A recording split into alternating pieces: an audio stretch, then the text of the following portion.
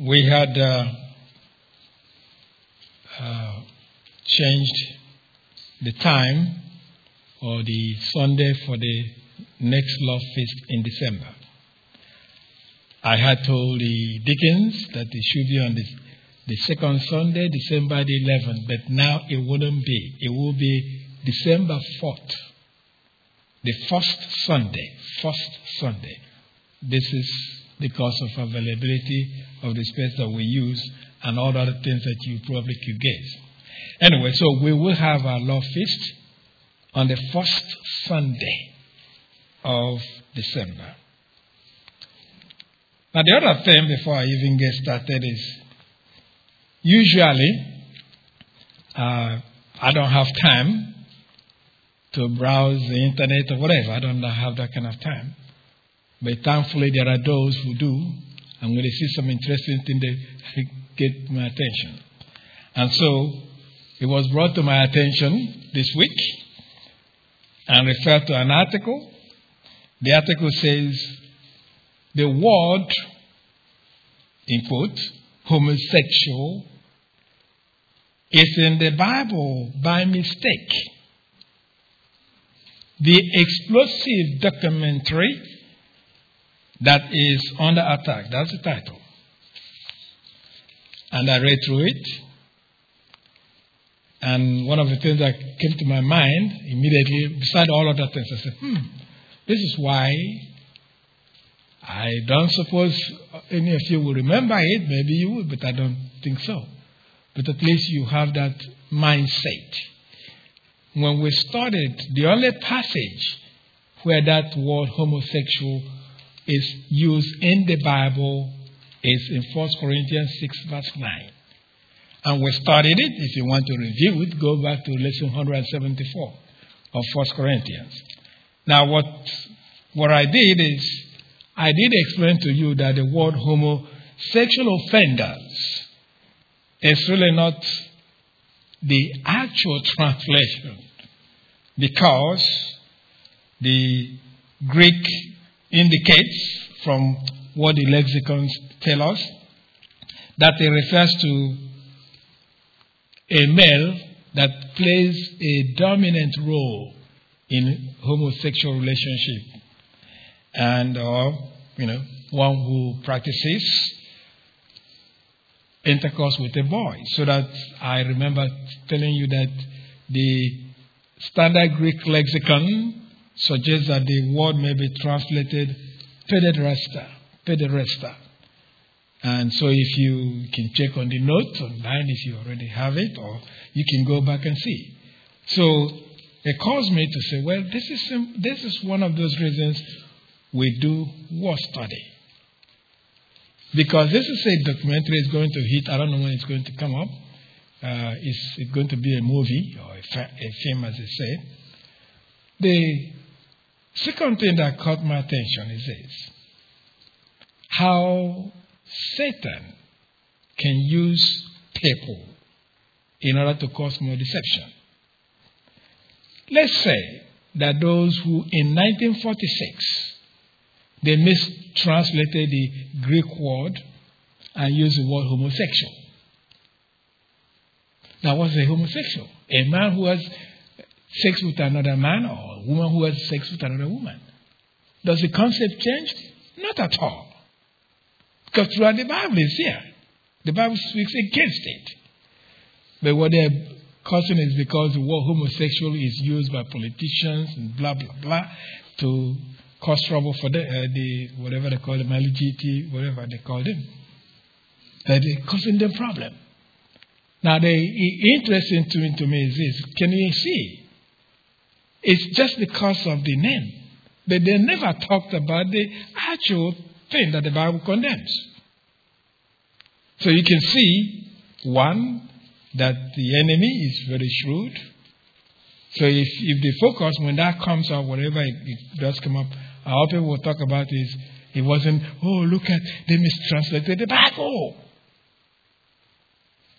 I mean, it's in the same place, they argue some other things. But my point, though, is it is important that those of us who are pastors should teach and use word study.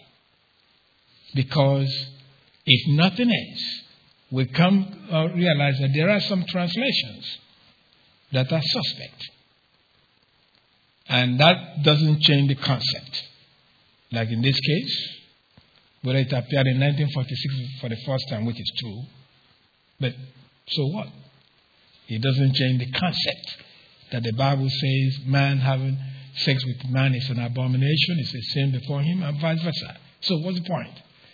But if they succeed, as I understood, a documentary that's going to come out in a film in a very short time. If that comes up, you just know how smart the enemy does things. Let's pray. Our Heavenly Father, we are thankful this morning for your love, for your mercy, and for your kindness. An awesome God, majestic in all your ways. We cannot fathom your goodness, your love, your power. Everything about you is beyond our human comprehension. But we thank you for the little that we can understand that will cause us to join the elect in heaven to say, may all glory, honor, dominion, and power belong to you, for you deserve them. All has become the wonderment that you will give us this privilege to be called your children. And so, as we have gathered this morning, we do so in obedience to your instruction that we should assemble ourselves for the purpose of being encouraged as we see the evil days draw near. So we recognize that we are in tumultuous times. So we pray that God, the Holy Spirit, will enable us to hear precisely what you have for us this morning. This is a request in Christ's name. Amen. We are still in 1 Corinthians chapter 10, verses 5 to 13.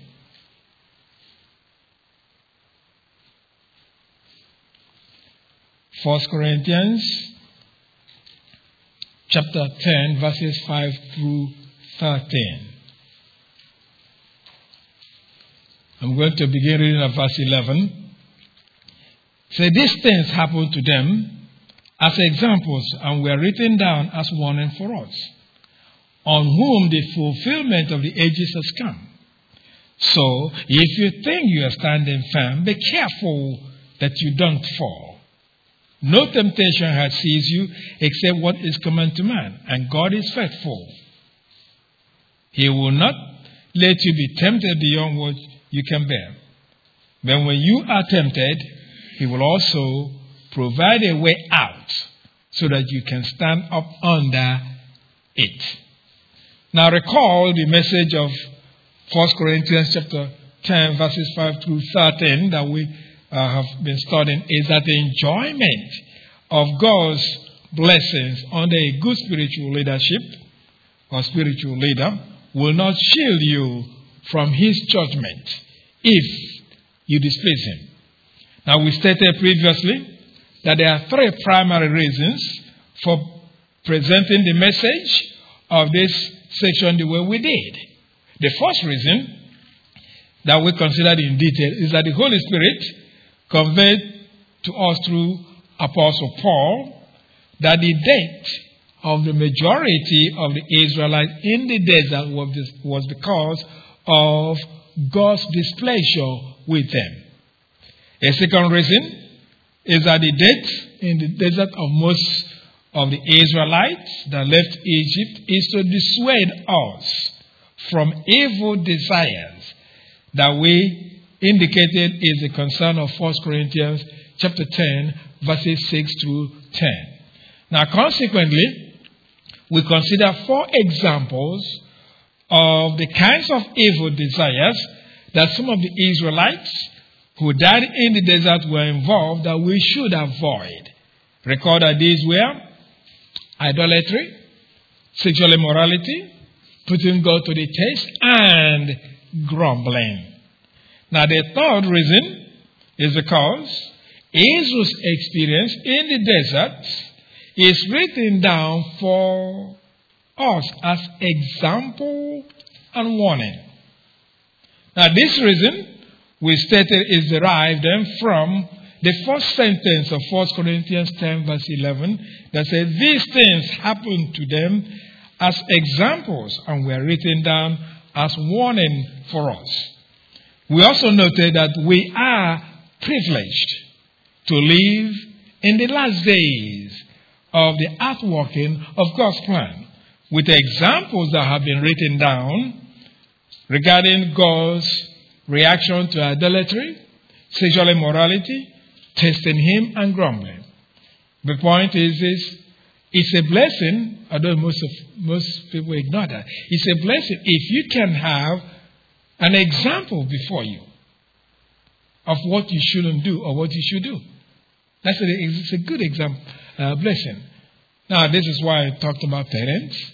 Parents, normally, they are the examples. And most times, it doesn't mean that they will tell their children how they messed up growing up. It's not necessary. But they will just say, yeah, we messed up. They don't need to know all the detail. But look at what happened to us when we did that. And that will be as an example to say to a child, you avoid that. Because there, for the grace of God, they won't pay you attention anyway. They just do whatever they think until they get the same point and suffer the same consequences. And then it'll be too late.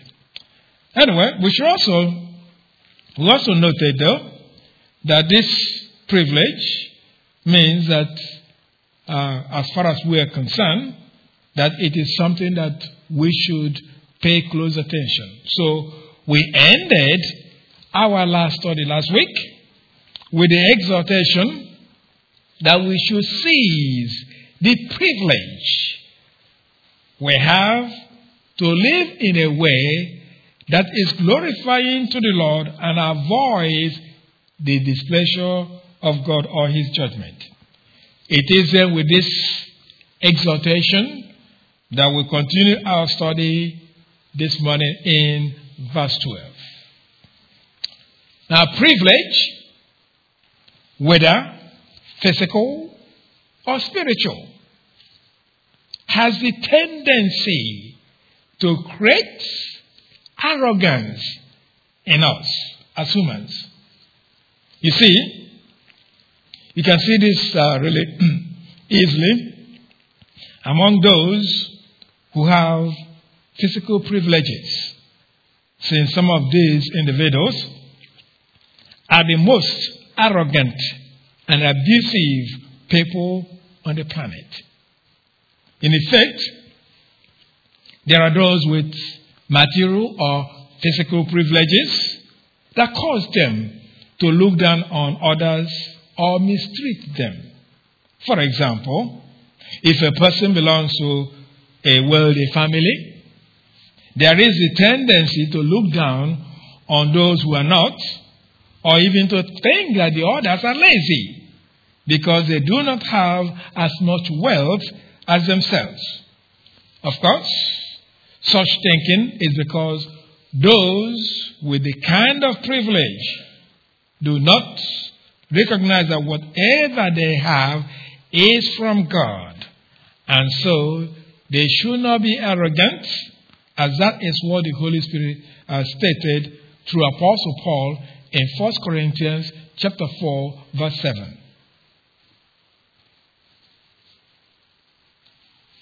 1 Corinthians chapter 4, verse 7. Again, it reads, "For who makes you different from anyone else? What do you have that you did not receive? And if you did receive it, why do you boast as though you did not?"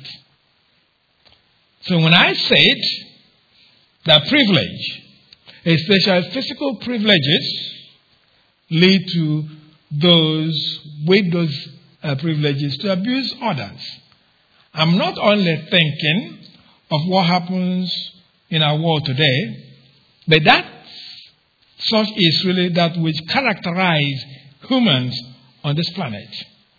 The scripture provides us examples of those who use their privileges or their privileged position to mistreat others. A good example that may surprise you is King David. King David, as great as he was. Now, how is that, you may ask? It is through his mistreatment of Uriah.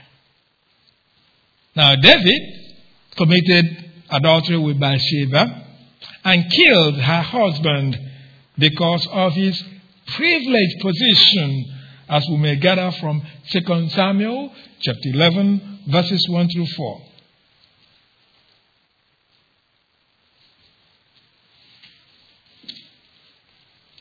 Second Samuel chapter 11, verses 1 through 4. He reads, "In the spring, at a time when kings go off to war, David sent Joab out with the king's men and the whole Israelite army. They destroyed the Ammonites and besieged Rabbah. But David remained in Jerusalem.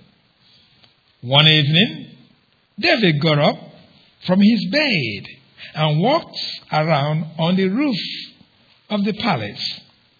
From the roof, he saw a woman bathing. The woman was very beautiful. And David sent someone to find out about her. The man said, 'Isn't this Bathsheba, the daughter of Eliam, and the wife of Uriah the Hittite?' Then David sent messengers to get her.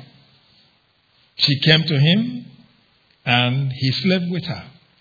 She had purified herself from her uncleanness. Then she went back home."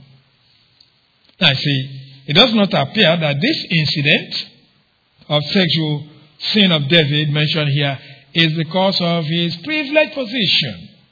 But it was. Now, you see, no man in Israel at that time would have seen a naked woman bathing and sent for her to come to him for sexual intercourse. Now, bear in mind, when people read this, they think it's so far-fetched. But if you recall, some of you who are at least over 20-something years in this country, you remember. Many years ago, some of the governors, one or two of them, they procured women to state troopers because of their privileged position of power. So what David is doing, or what he did, is not something you say, hey, it doesn't happen. It does happen. It just that people cover it up. Anyway, so David did this because of his privileged position of power as king of Israel. So, it is because of his privileged position that he was arrogant to be confident that the woman would not reject having sex with him. It was his privileged position that caused him not only to have sex with Bathsheba, but to arrange for the death of the husband in the battlefield to cover up his track. So you see, his privilege. That's what caused that. Another example of someone that in arrogance used his privileged position to mistreat another person was King Ahab. It was because of his privileged position that he not only felt the need to ask for Naboth to give him his ancestral inheritance, but he indeed took possession of Naboth's vineyard after his wife Jezebel arranged for his death, as recorded in 1 Kings chapter 21, verses 15 through 19.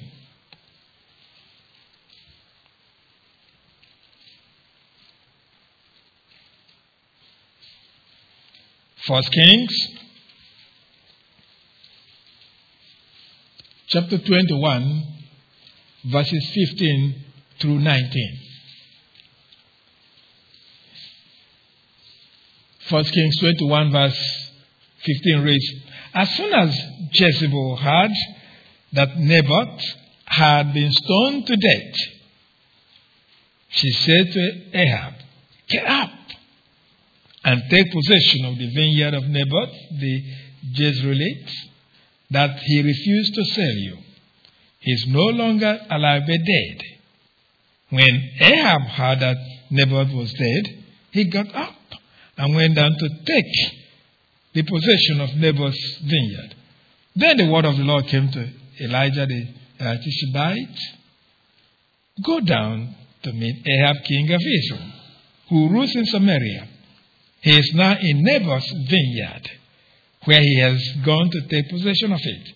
Say to him, this is what the Lord says, have you not murdered a man and seized his property?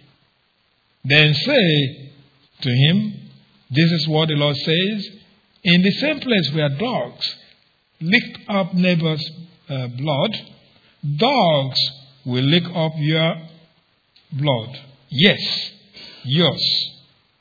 Now, it is true that Ahab did not personally arrange for the death of Naboth, but the whole incident would not have occurred if he had not felt entitled to a man's property because of his privileged position as king of Israel.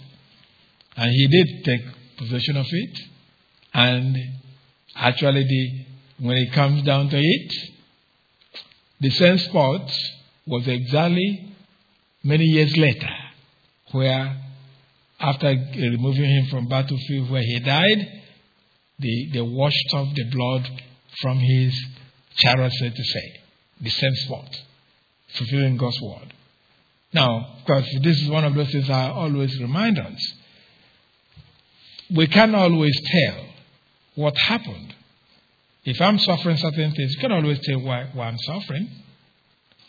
You cannot always assume, it is this or that. The person who is suffering should know. Because I'm sure when people saw this happen, Ahab, his blood being washed, there are some people who say, oh, that's a strange thing to do for a king. And so they won't remember. They won't even know that there's something he did. In the same way with you, all of us. Sometimes we may look at the person and say, this person is suffering this and suffering that.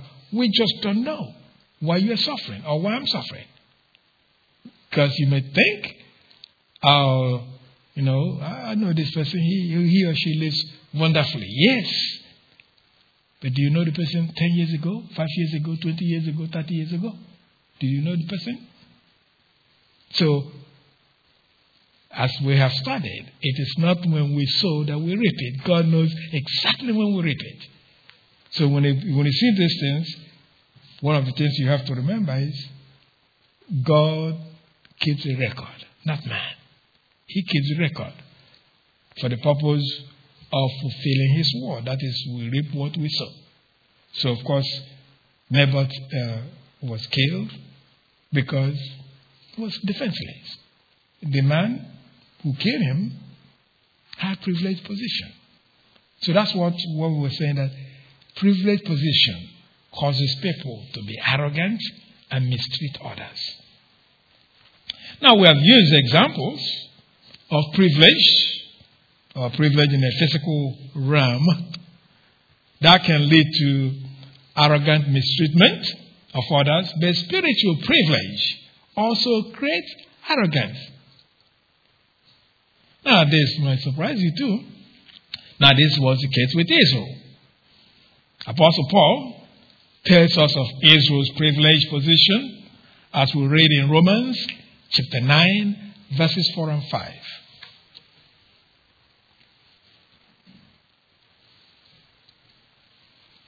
Romans chapter 9, verses 4 and 5. It reads, the people of Israel, theirs is the adoption as sons, as a privilege. Theirs the divine glory, the covenants, the receiving of the law, the temple worship, and the promises. Theirs are the patriarchs, and from them is traced the human ancestry of Christ, who is God over all, forever praised. Amen. So Israel recognized their privileged position as God's covenant people. Otherwise, the apostle would not have written about their privileges as God's covenant people. It's also because Israelites were aware of their privileged position that created arrogance in them that caused them to think, oh yeah, we're covered because we belong to Abraham. So that caused John the Baptist to write what is recorded in Luke chapter 3, verse 8.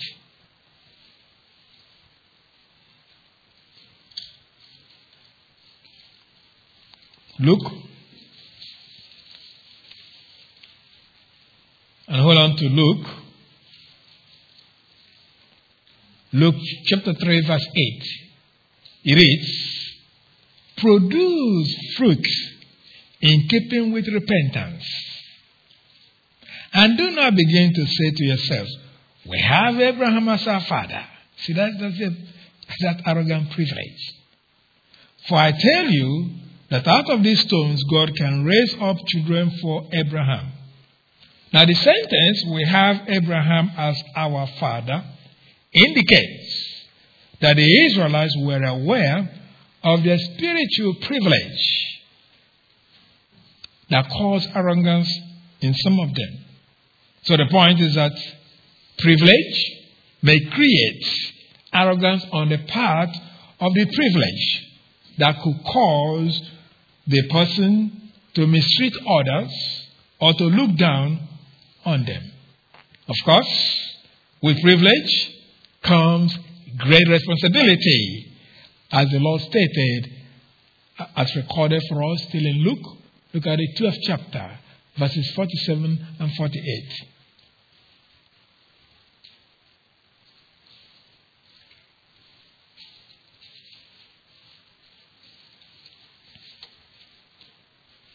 Now, as we're looking at this, you just have to look around you. There are a whole lot of people in this country who, because of their privileged position, misbehave. And people give them a pass. Because they're privileged. Everywhere you look at it, there are a whole lot. Those on the limelight. But people give them a pass. Here's what privilege does, though. This right way is this. He said, that servant who knows his master's will and does not get ready or does not do what his master wants will be beaten with many blows. But the one who does not know and does things deserving punishment will be beaten with few blows. From everyone who has been given much, much will be demanded. And from the one who has been entrusted with much, much more will be asked. In other words, simply put, privilege demands greater responsibility. The more you're privileged, the more your responsibility before God. Now, this being the case, those with spiritual privilege should be careful to ensure that they meet the expectation of their privilege. Now, I have been speaking on privilege, and so you may wonder how that is related to the passage of 1 Corinthians 10 verse 12 that we're studying. Let me read that to you again. He said, so, if you think you are standing firm, be careful that you don't fall. That we're about to consider that. So, somebody may say, where in this sentence is the concept of privilege given? You may ask that. Where? Look at the sentence again. So, if you think you are standing firm, be careful you don't fall. You say, How do you come out with privilege there?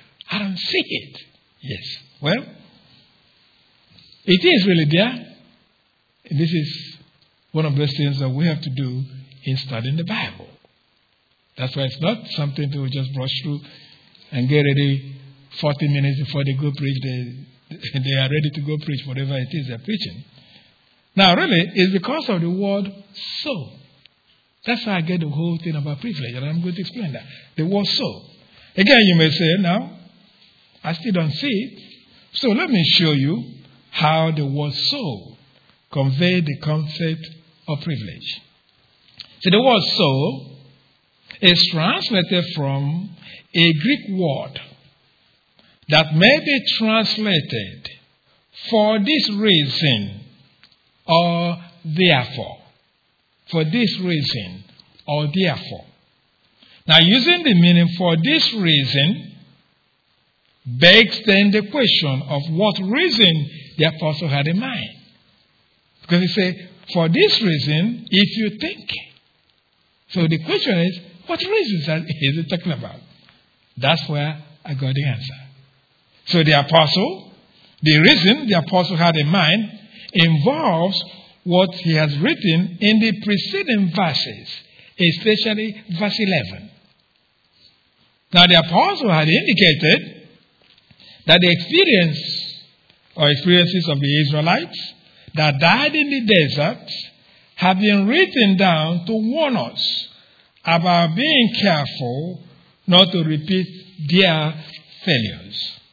Furthermore, the apostle indicated that we have privileged position as believers who live in the last days that have written information of God's response to Israel's failures in the desert.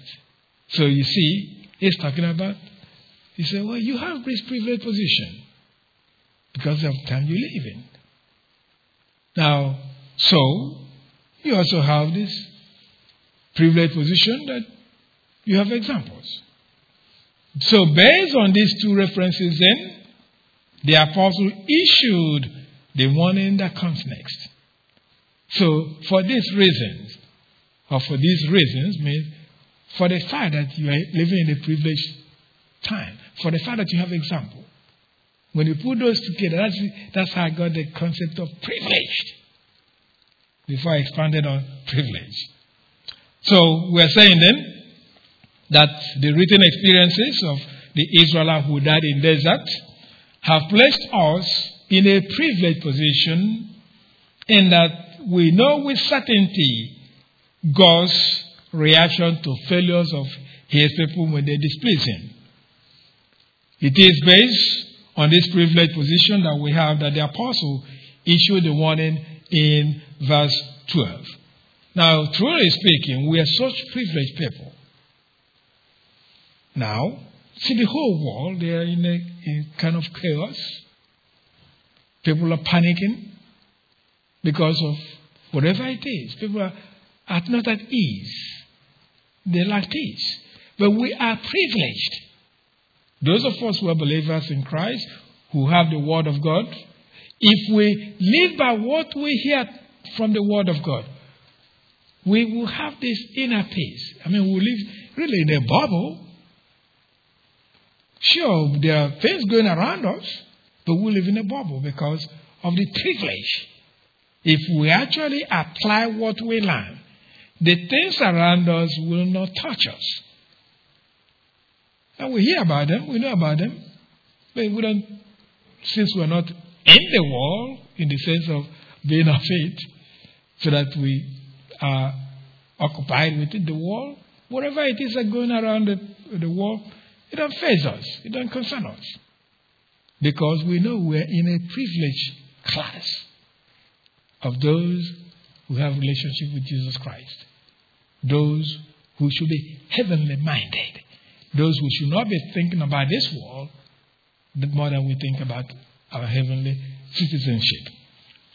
So the warning, the apostle states next then, concerns being careful not to become slack in the spiritual life because we are in privileged position that may lead us to assume that we're doing well spiritually. So this warning is introduced in the NIV in the clause of 1 Corinthians 10:12 that we're studying. And we say, if you think you are standing firm, if you think you are standing firm. Now, most of our English versions did not use the word if in their translation, since the Greek simply, this is where the Greek reads, the one thinking he stands. The one thinking he stands. Now, this is because the apostle used a present participle in the Greek that requires us to understand he was describing a person with a certain kind of thought expressed in the verse as reflected in majority of our English versions. For example, the New English Translation reads this way. One who thinks he is standing. One who thinks he is standing. The English Standard Version reads this way. Anyone who thinks that he stands. So, however, a handful of English versions, such as the NIV, take the view that there is uncertainty as to whether the apostle was concerned with someone that is guilty of the kind of thought he states. So, they introduce that element of uncertainty using the word if. Now, although it is possible to interpret the Greek participle as in the NIV, the Greek grammar requires us to recognize that apostle was thinking in a general way of an individual that was indeed guilty of the thought process he stated literally when he said the one thinking he stands. Or in the words of the NIV, if you think, you are standing firm. Now the word think, used in our verse of study, is translated from a Greek word that may mean to consider as probable. So the word may mean something like to think, to suppose, to believe, or even to consider, as it is used to describe what is expected of one who believes or is convinced of being religious, as we read in James chapter 1, verse 26. James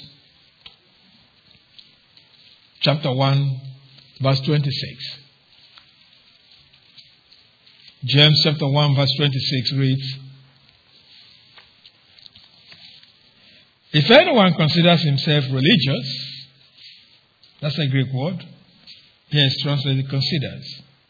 If anyone considers himself religious and yet does not keep a tight rein on his tongue, in other words, if you consider yourself religious, but you're the one that just bite a lot, you talk too much, so that you say what you don't, say all kinds of things that you don't even remember what you said. If you're that kind of person, he says that something is not quite right. So that's why I say he deceives himself and his religion is worthless. So you neutralize whatever you claim if you have a loose tongue. Now the word may mean to appear to one's understanding, hence means something like to seem.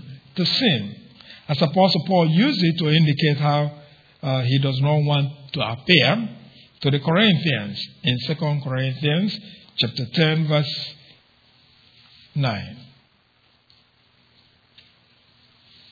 2 Corinthians chapter 10 verse 9.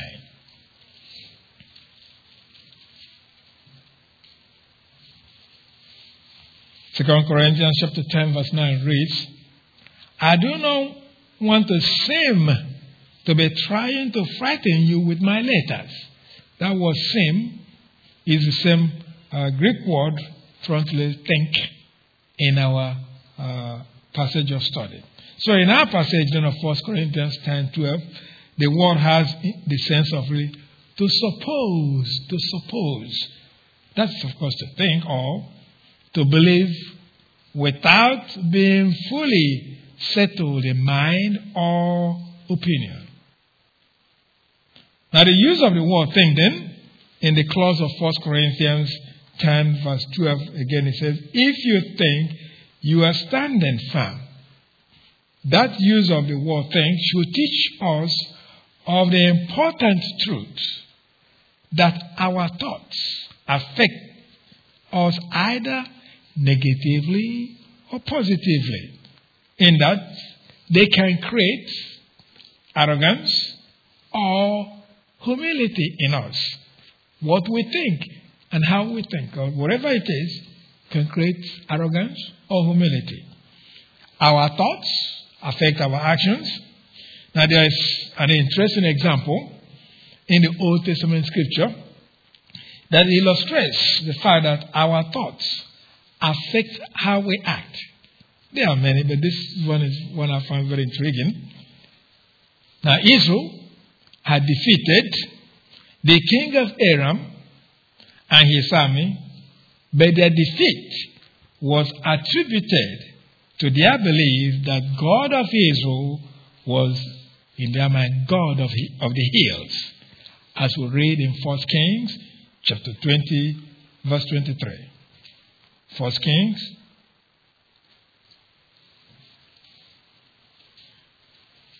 hold on to 1 Kings. Pick up some verses there.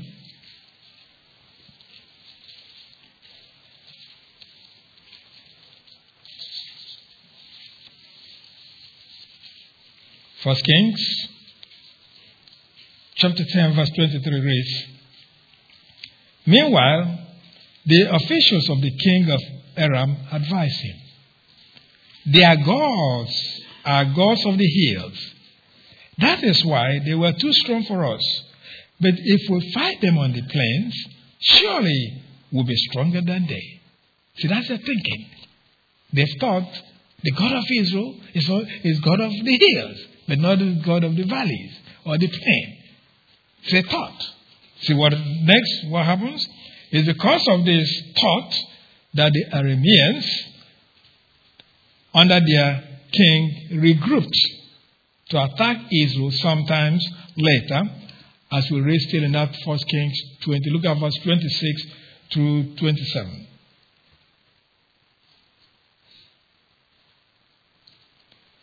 Verse 26 reads, the next spring,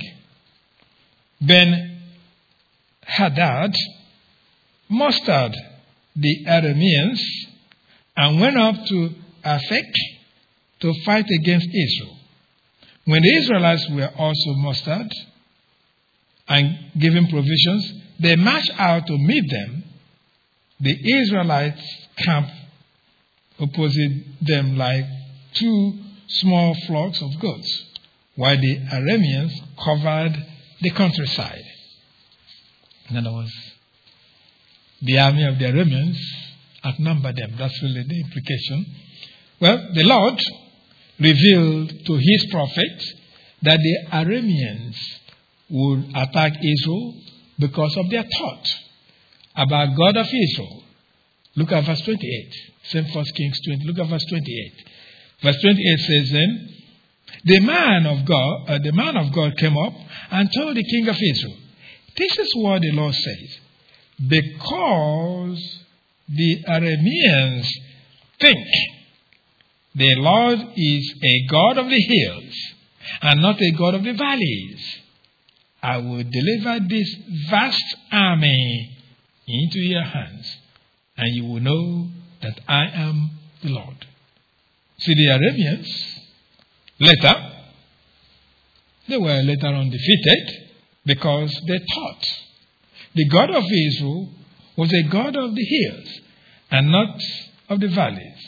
Now, you see, if they did not have this thought, they probably would have not attacked Israel when they did. In other words, they licked their wound for the first defeat and just go home. You know? Their thinking is, the reason. That's one of those things we humans find ourselves, even believers. That when things happen to us, we'll find a way to rationalize it that has nothing to do with God. We remove God, really. And that is what they were doing. in their mind. They belittle the God of Israel, the supreme God. So when people begin to say, well, instead of take a hard look at what is going on, people say, well, no, it's because the further one, they say, well, I just ran out of luck, really. That's the way they go about it. Instead of looking hard and see what is going on with them spiritually and see if they can figure out the cause. Anyway, my point is that our thoughts affect our actions. The way you think affects what you do. It's a simple truth, but that's a fact that we don't always think about. It is because our thoughts affect our conduct that we are commanded to have the positive thoughts that will affect our conduct, as we are commanded in Philippians chapter 4, verse 8.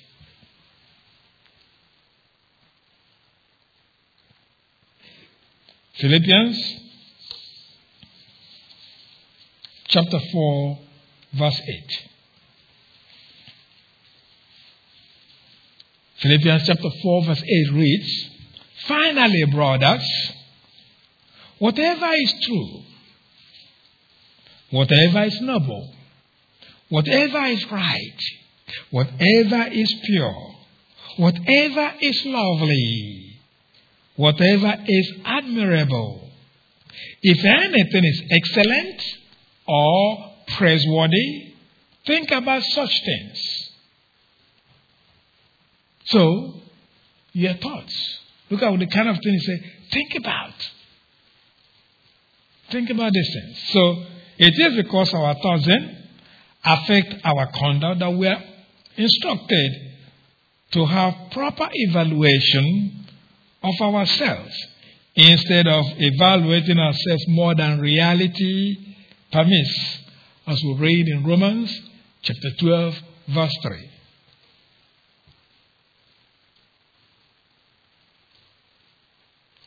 Romans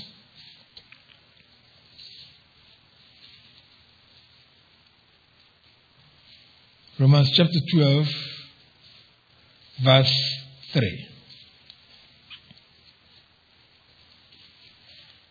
Romans chapter 12, verse 3 reads, "For by the grace given me, I say to every one of you, do not think of yourselves more highly than you ought, but rather think of yourself with sober judgment in accordance with the measure of faith God has given you." So anyway, it is important we have accurate or proper evaluation of ourselves to keep us humble and away from pride and deception. Since when a person over-evaluates self, that person will be in self-deception, as the Holy Spirit informs us through Apostle Paul in Galatians 6, verse 3. Now, self-deception is very easy, and we can get into it, and things get worse for us if we have people commending us. And that will cause us not to see how we're in self-deception. Galatians 6, verse 3 tells us that. It says, "If anyone thinks he is something when he is nothing," in other words, you're not evaluating yourself properly. Then look at what he says, "he deceives himself." He deceives himself. So the same reality that we are capable of self-deception is found in Apostle Paul's caution given in 1 Corinthians chapter 8, verse 2.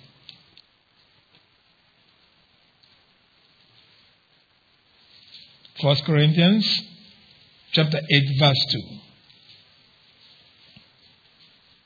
1 Corinthians chapter 8, verse 2 reads, "The man who thinks he knows something does not yet know as he ought to know. So be that then as he may, it is in part because we are capable of self-deception, that we have the clause of 1 Corinthians 10 verse 12 that we're studying, that says again, if you think you are standing firm.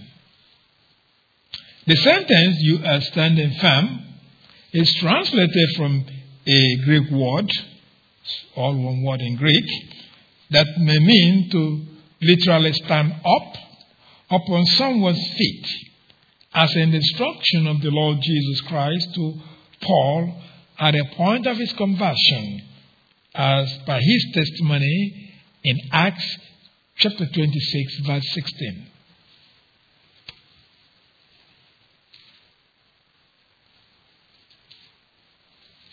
Acts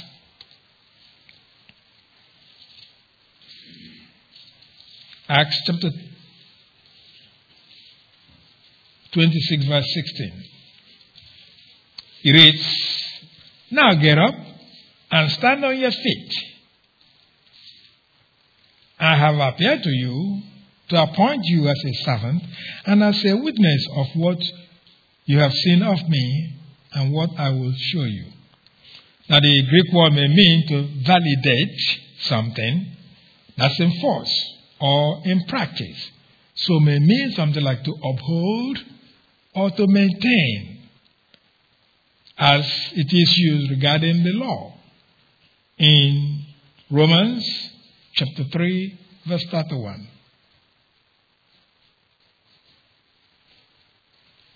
Romans chapter 3, verse 31. I hold on to Romans.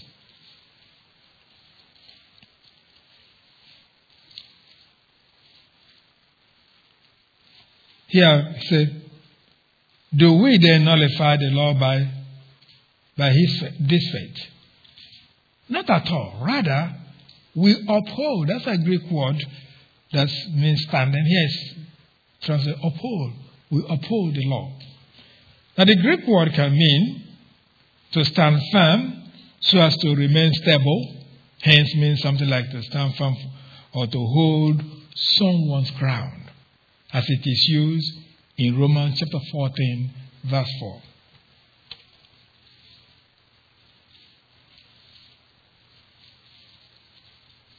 Romans chapter 14, verse 4. It reads, who are you to judge someone else's servant? To his own master he stands or falls, and he will stand, for the Lord is able to make him stand. Now the first stand here in this passage is to be understood to mean to stand firm or to hold one's ground. Now, although the entire clause, to his own master he stands or falls, probably meant whether one maintains one's status or relationship to a master depends on the master's judgment or evaluation. Now, the word may mean to stand firm in belief,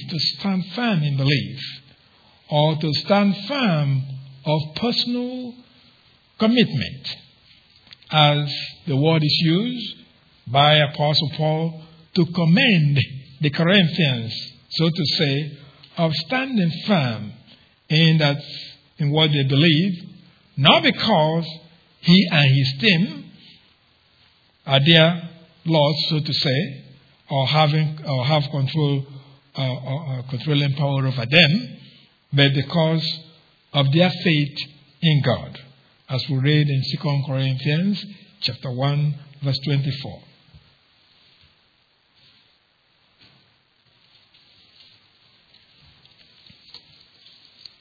Second Corinthians chapter 1, verse 24.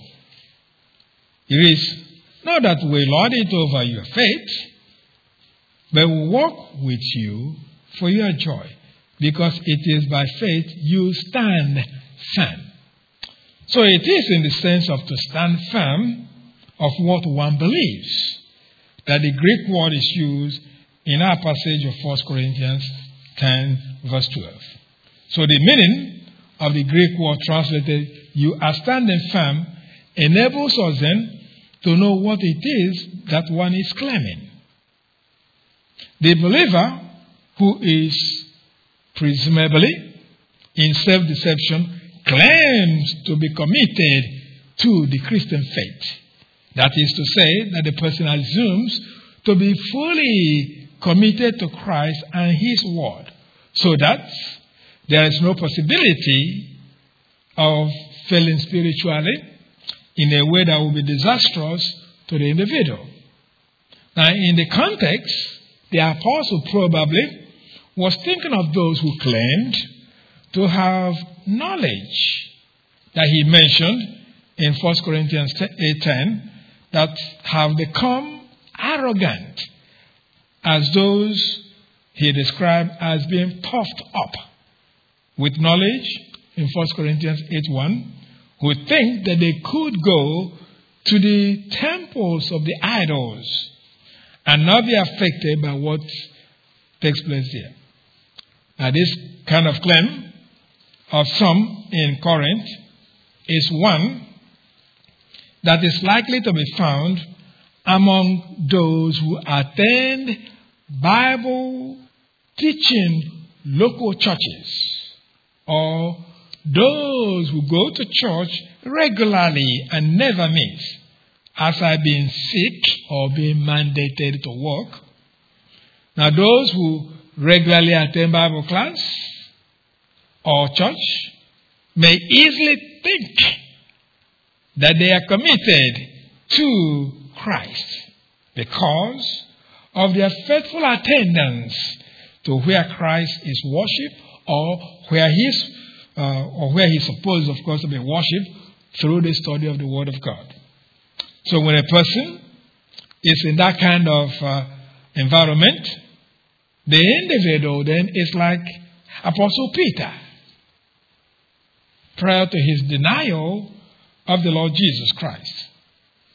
Peter, in his human arrogance, believed that he stood firm in his loyalty or commitment to Christ, that when the Lord Jesus informed his disciples they would deny him when he would be arrested, Peter did not think that that was possible, as we learn from the interaction between him and the Lord. The Lord Jesus announced his denial by the disciples, as we read in Matthew chapter 26, verses 31 and 32.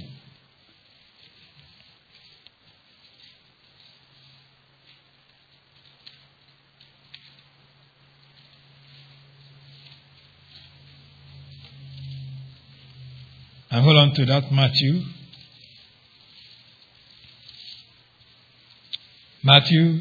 chapter 26, look at verse 31 reads, Then Jesus told them, This very night you will all fall away on account of me. For it is written, I will strike the shepherd, and the sheep of the rock will be scattered. But after I have risen, I will go ahead of you into Galilee.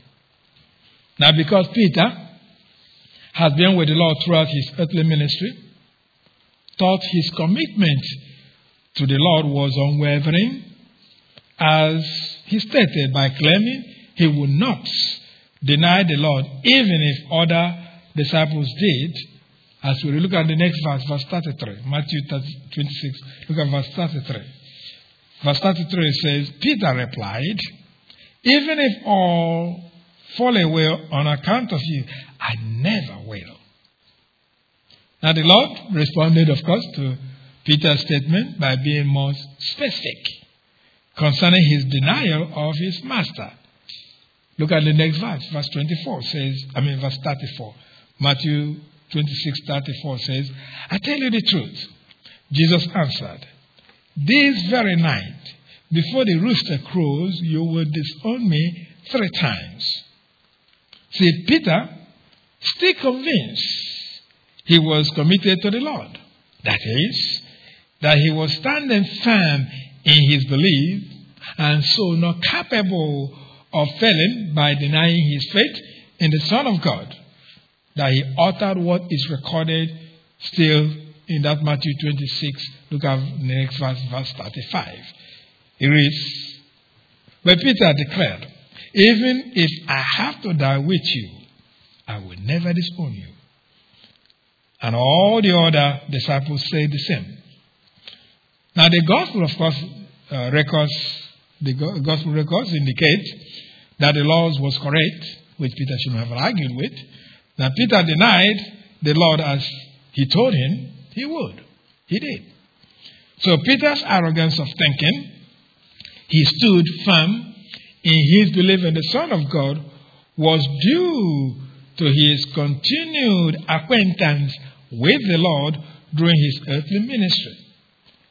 Peter practically went everywhere with the Lord. In fact, he was among the inner circle of the Lord Jesus while on this planet, as indicated by the Lord taking him along in special occasions. In the transfiguration experience of the Lord, he took Peter with him along with James and John, as we read in Matthew chapter 17, verse 1. Matthew 17, verse 1. Looking at time, it's time for break. After break, we'll read that.